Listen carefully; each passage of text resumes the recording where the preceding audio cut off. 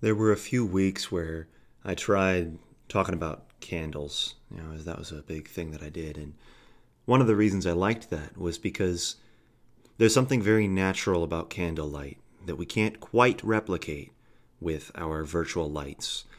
It's almost that it's because it is more dangerous, because it is inherently flickering and volatile. There's a certain reality to the light that it provides, in that it's not trying to hide us from the cost, from the actual sacrifice required to produce light, to produce this illumination of the space around it, to cast away darkness. This fuel must be burned. It's really healthy for thinking for me, and so I've since supplemented my system with a small incense burner to add to the ambience. So now I'm staring at a candle through a small fog of incense, and let me tell you, it's great for thinking. Thanks for joining me today. Not sure exactly what we're going to be covering, but I think it might cover some of that introductory stuff, and so I'm glad you could spend some time, and we'll see what happens over the next few minutes.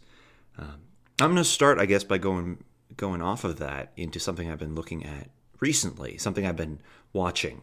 I've been watching a lot of different things. There's a guy named Chris Voss who was an FBI negotiator, and he's got a lot of resources on YouTube available where you can learn from him. You can see him present some of the things he learned about human beings, like how we think, so that he could negotiate with a terrorist from the Philippines. He could negotiate with somebody from Haiti, and he didn't need to know the language. He didn't need to speak with them directly necessarily, but because of the way that humans work, he could understand what the other guy was thinking and speak properly to actually influence them to do what he wanted to do, to get the information that they maybe didn't want to say, but because of the ways he phrased things, they would be more willing. On a note that I appreciated, one of the things he mentions is that the word no is actually easier to get out of somebody than the word yes. People don't like to give yes. There's like an inherent feeling that if somebody tries to make you say yes too many times, that they're deceiving you, right? We all have this internal prevention mechanism. Whereas if you phrase the same question in terms of a negative, people are very willing to say no. And he said that that's not cultural. You might need to understand what a fake yes means between different communities, but that it is a human entity, human psychological phenomena, that we don't like saying yes and we like saying no. We're very independent creatures. So that was one of the things I've been looking at. Another one, to kind of touch off of one of the things I hinted at last week, is that I've been looking at dietary information, alternative dietary information. And so for the past, basically month, a little less than a month, but 23 or 24 days, I have been attempting a keto diet, and it has been absolutely fantastic so far. Let me tell you, it's been great. I'm eating bacon and eggs for lunch, and I'm eating stir fry for dinner. It is awesome, and I'm combining it with intermittent fasting, which is basically, you don't eat for 16 hours and you eat for 8 hours, or you don't eat for 20 hours and you eat for 4.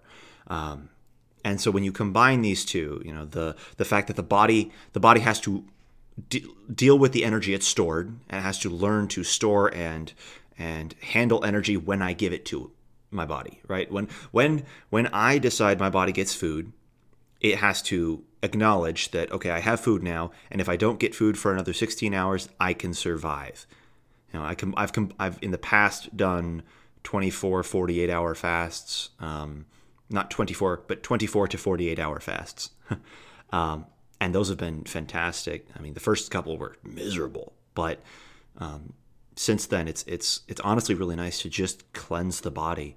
And there's some actual science behind how the body is able to reset.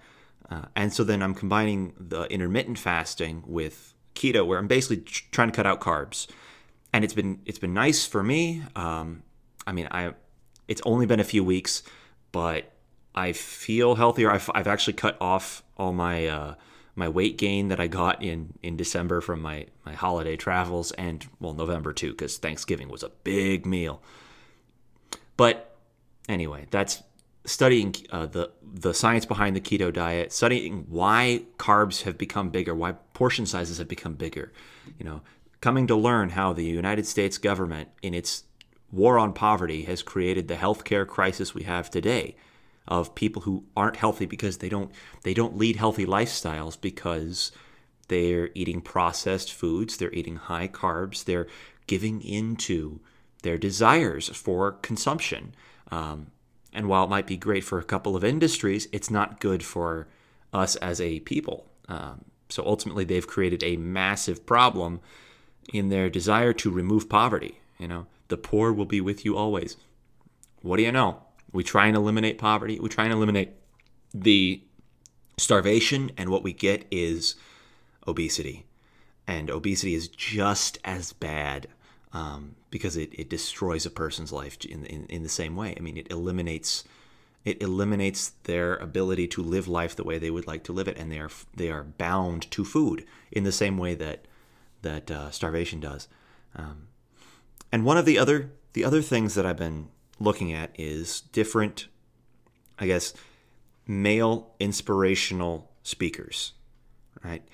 Guys who understand the psychology of men, and they speak to them with in a specific way. And it's not like they focus specifically on men, right? I don't want to slander them, right? But it's that these guys know how to talk to other men and work with other men and express things in a way that is easy to understand, and that gives that attracts men, because it inspires discipline. And this is where men are lacking, I think, in our modern world. In the epidemic of fatherlessness that we see, discipline has become more important. And so the three guys are, one, Jocko, and he is a former Marine, highly recommended by, if you know me, I'm going to recommend him, Jonathan Fisk, but former Marine who has a podcast now. He lifts weights. He's a big proponent of jiu-jitsu. And so the way he expresses leadership, the way he expresses discipline, comes from a military background, from understanding what they do in the military, how it applies to the everyday life that you have, and how to take those skills and translate them. And because he's used to speaking to military men, he's most used to speaking in a military way, he's not going to sugarcoat it. He's not going to cut you off easy, right? Somebody asked him, oh, hey, it's easy for you to be disciplined because because you don't know what it's like to have parents who aren't disciplined and don't teach it. And he basically said, no, discipline isn't inside you. You have to develop discipline from within. You can have support, and it's great to have support, but nobody can give you discipline. And so he is willing to come out and be honest with people in a way that is, I think, very inspiring. And he's got a counter, co-podcaster who's got the more of the science behind it. And they're both fantastic podcasters, I think, and the conversations back and forth are quite good. So I highly recommend the podcast and his content, especially on discipline and freedom. What is freedom? And it's interesting because I had this theory about freedom before I listened to him. That freedom imbues responsibility. It is the only a free man who can be disciplined, who can be responsible, because a servant, and this is coming from me, right? Somebody who is a slave has duties, and they have requirements, things they must do. But someone who's free doesn't. If you're free, you have to actually go out and ask yourself, right? You have to ask the world. You have to ask other people, what should I do? What am I supposed to do? And then you have the responsibility of when you go out and do it, when you go out and do something, you must bear the consequence not only for doing it, but for choosing to do that and not doing something else. When you go out and you do something, if you make it as a free choice, then you have to bear the responsibility of that. And so therefore discipline is required. Discipline is the source from which you are able to maintain order, remove the potential for future slavery. Because if you're not disciplined, you become enslaved. All right, what does this mean? If you aren't disciplined with what you eat, you become a slave to it, right? To kind of go off that other one. If you're not disciplined with what you say, you will not actually present your ideas in the way you meant to, and over time you will be limited in the things you're able to say because people won't trust you. If you're not disciplined in how you work out, you could either get hurt or just get fat. Now, diet has a lot to do with that too, but if you're not disciplined with going to work on time, you're not going to go anywhere with your job. If you're not disciplined in doing your work well, you will become enslaved to your job. But, and it's not to say that discipline will solve it. It's not to say that the man who is disciplined will solve all his issues. But discipline is definitely the first step. Discipline and excellence, excellence is the idea that you have the talent to do something, right? Certain people don't have the talents to accomplish everything, right? I do not have the talent to become a composer, right? Naturally. It's not something that naturally comes to me. My ear doesn't quite pick up things. If I trained, if I was disciplined, I could pursue that as a career. And I firmly believe that. Some people might not be able to do that, right? Another example. No matter how disciplined I become, would struggle to get into the NBA at this age, right? I'm in my early 20s. It's too late. So no matter how much discipline I have, I'm not getting in. I don't have the time. And there are other people who have the same will, let's say, who have more time, who have more youth behind them. They have more potential. They are less of a risk for the company to hire them, and maybe they have a better brand. I'm not in a position, no matter how disciplined I become. And frankly, my physical talents aren't exactly placed there, right? Similar with Olympics. I probably will not be I will not be a world champion marathon runner, but I can still go run. I can still have discipline in that regard and be healthy in that regard. So being at the top of your game, it does require discipline, and that's going to be necessary for you to accomplish what you can, to take your talents and make them the most honed, the most prepared for any situation that you can get into. Now, whether or not you succeed, a lot of that's preparation, and some of that's just going to be maybe it's not you, right? And so you don't have to worry about it all the time if you fail. Sometimes you say, well, I failed, I guess I'll learn from that. Sometimes it's, I failed, I should probably learn from that I do more. Sometimes it's, maybe I should ask for help. Maybe somebody else should come in. Which is a way of saying, though, not a way of saying, to kind of get back to the main point, the discipline that you have is evidence that you were free. The responsibility you took upon yourself is evidence that you were, in fact, free. To be enslaved would be to not have that ability to do it. And in some ways, we are limited. Some things, no matter how disciplined you are, you will not be able to do it because you're enslaved to your own situation.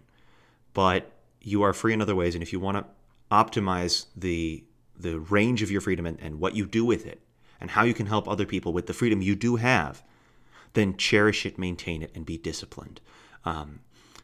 And so Jocko, right, to get back to the beginning of this, Jocko has a very similar philosophy. I'm not going to explain it. I would highly recommend you go look him up, but very much, discipline equals freedom. That's his phrase.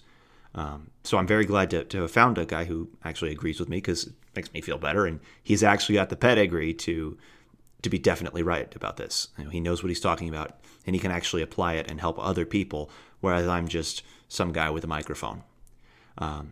Second one, many of you probably know him, or have at least heard of him, and that is Dr. Jordan B. Peterson from the University of Toronto in Canada.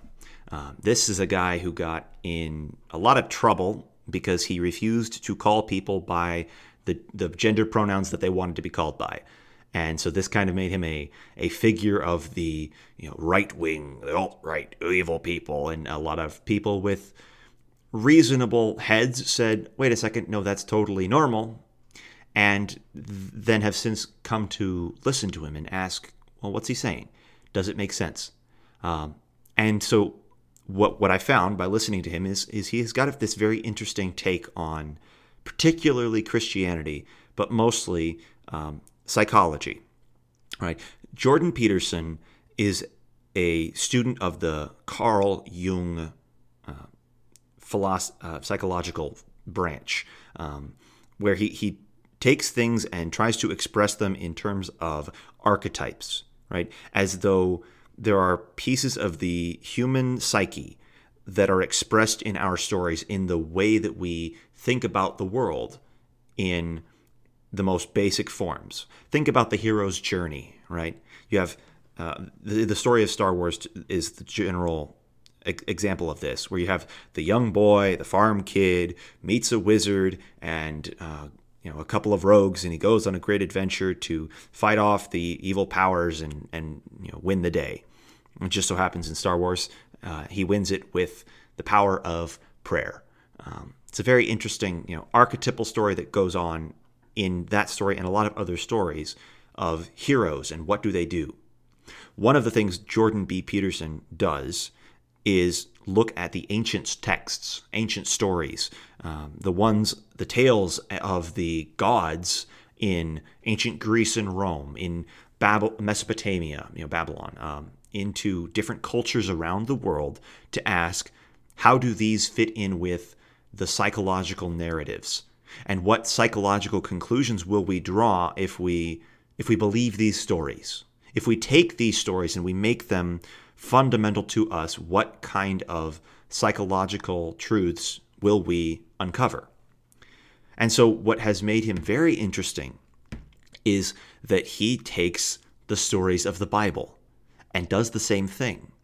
He fundamentally assumes that they have some psychological value, and he ignores their historical reality. Right? He just says, I'm not gonna address that. I'm not going to talk about whether or not God created the world in 6 days. He's a functional evolutionist, right? I mean, just full disclosure. He does believe, as far as I can tell, the story of human evolution, macro evolutionary processes in terms of many years that aren't actually many enough, but still have to be because it's ridiculous. He believes in that, and I think a lot of the reason he does is because that's his upbringing, that's his training, and also because he would have to make a statement of faith in something else to declare it, and I think he believes that would detract from his ability to speak objectively on the matter, or at least to be heard objectively on these biblical stories if he were to make historical faith claims about them. So instead what he does is he analyzes the psychological depth behind them. And to kind of go back to my favorite podcaster, Pastor Jonathan Fisk, one of the things he's been harping on recently is first article gifts. How did God create the world? And part of what we have to understand in that is, how did God create people? How do we think? What is going on in our little noggins? How are we interacting with the world? How have we interacted with the world in the past? And by understanding who we are, we can perhaps be better equipped to limit ourselves, to handle ourselves, to deal with who we are. So Dr. Peterson is looking at this, and he's mining all of these things from the biblical stories, from creation a little bit. The big one he likes is Cain and Abel, even though he thinks of it as a legalist. Cain was rejected because he didn't dedicate himself fully to the truth, and he hated his brother, therefore, and because Cain didn't give the best offering, then that's why he was rejected. Instead of looking at it and saying, right, because I'm going to just correct this here, right? What was the first thing that Adam and Eve clothed themselves with when they fell into sin? They clothed themselves with fig leaves. They took leaves and they used those in an attempt to hide their sin. When God found them, he after he talked with them, he killed an animal, likely a lamb, and clothed them with its skin. So when we get to their sons, one of them offers an offering of plants, and the other offers an offering of an animal, right? One takes the plants that is his parents used to cover themselves, and he says, this is what I'm offering. This is good enough. Look at what I've done. And Abel, on the other hand, understands what God said was right, and he aligns himself with that, because that's where the covenant is. That is where the truth is. That is where God's directive comes from. How does God order the world? And I think this is, while he is mistaken on this read, there's a certain reality to the other things that he looks at. He loves Abraham, right? What does Abraham do? Get out of your house. Leave your father's house. That's something he really harps on, especially for a lot of young people, is go explore, leave, go find something else, go enter the darkness. This is kind of where Jung comes in, with the idea of the shadow self. I don't fully understand Jung. I haven't read him, but he seems like a fascinating character.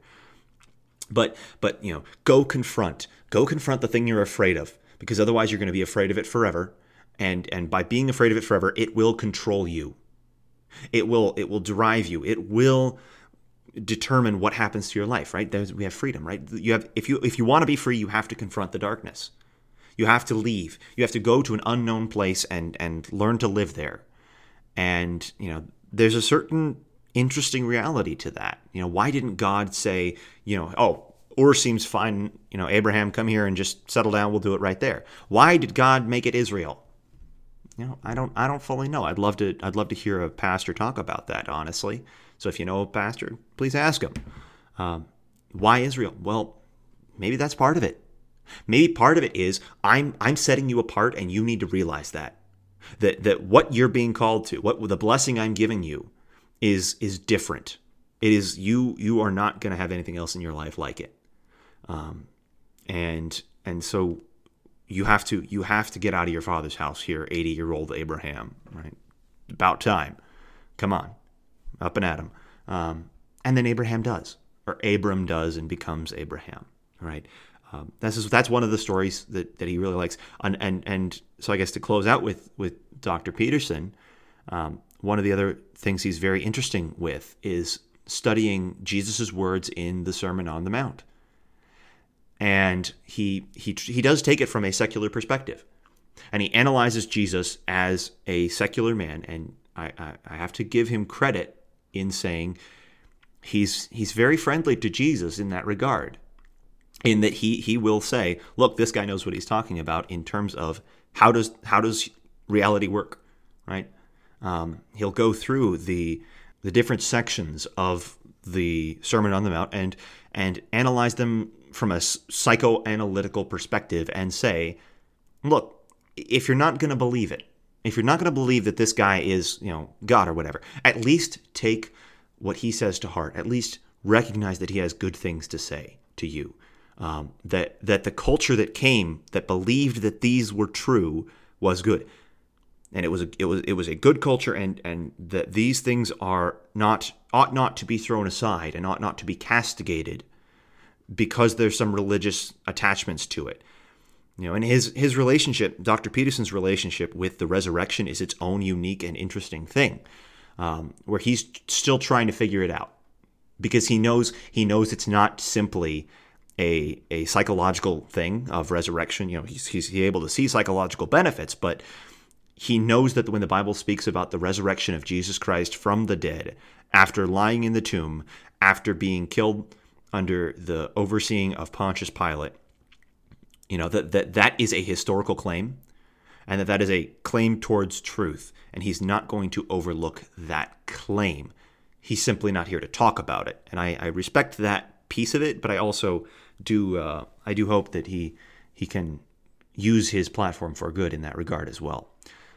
The third guy is a YouTuber on a YouTube channel called Universal Man.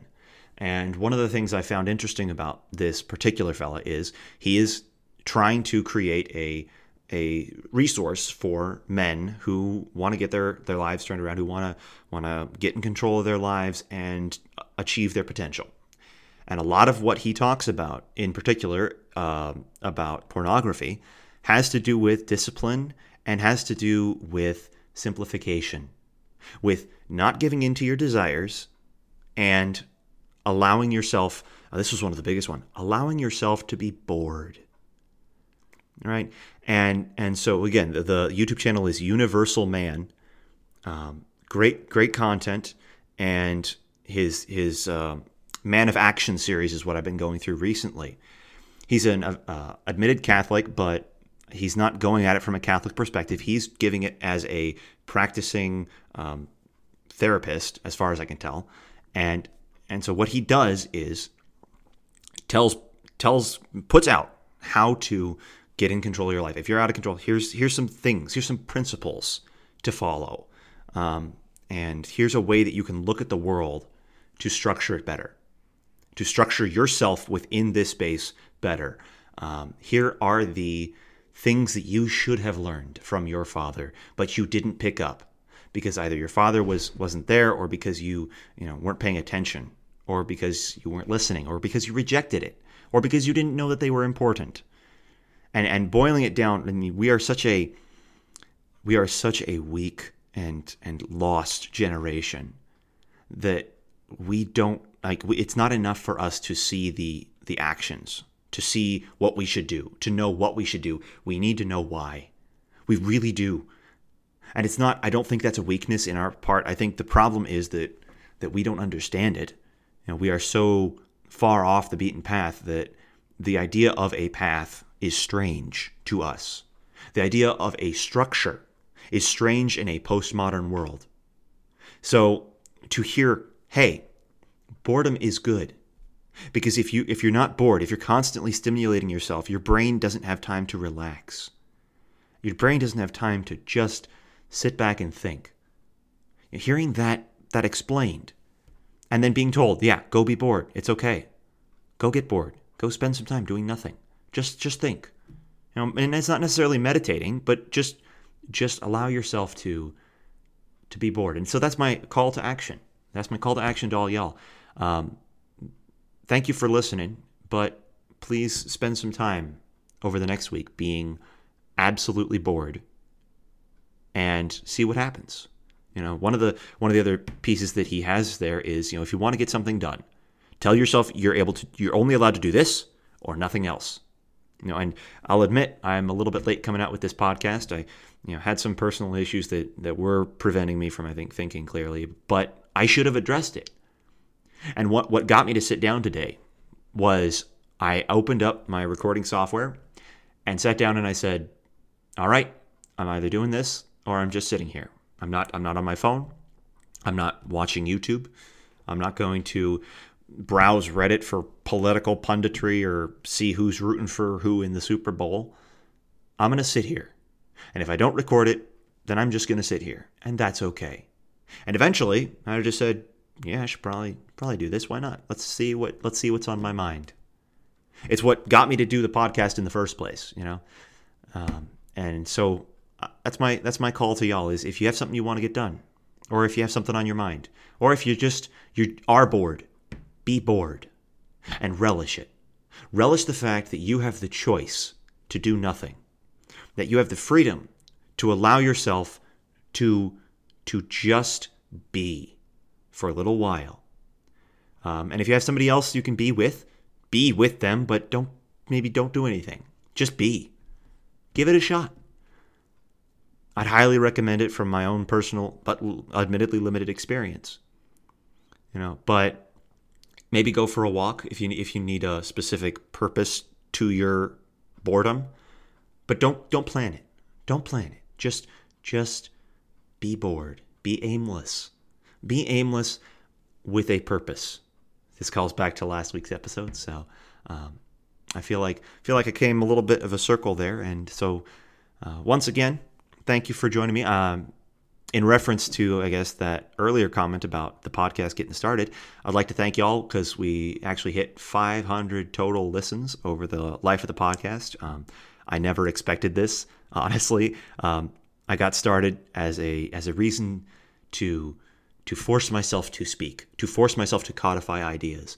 And I'm just very grateful for you all that you've taken the time to, I guess, listen to what I have to say. And those of you who've given feedback, I really appreciate it.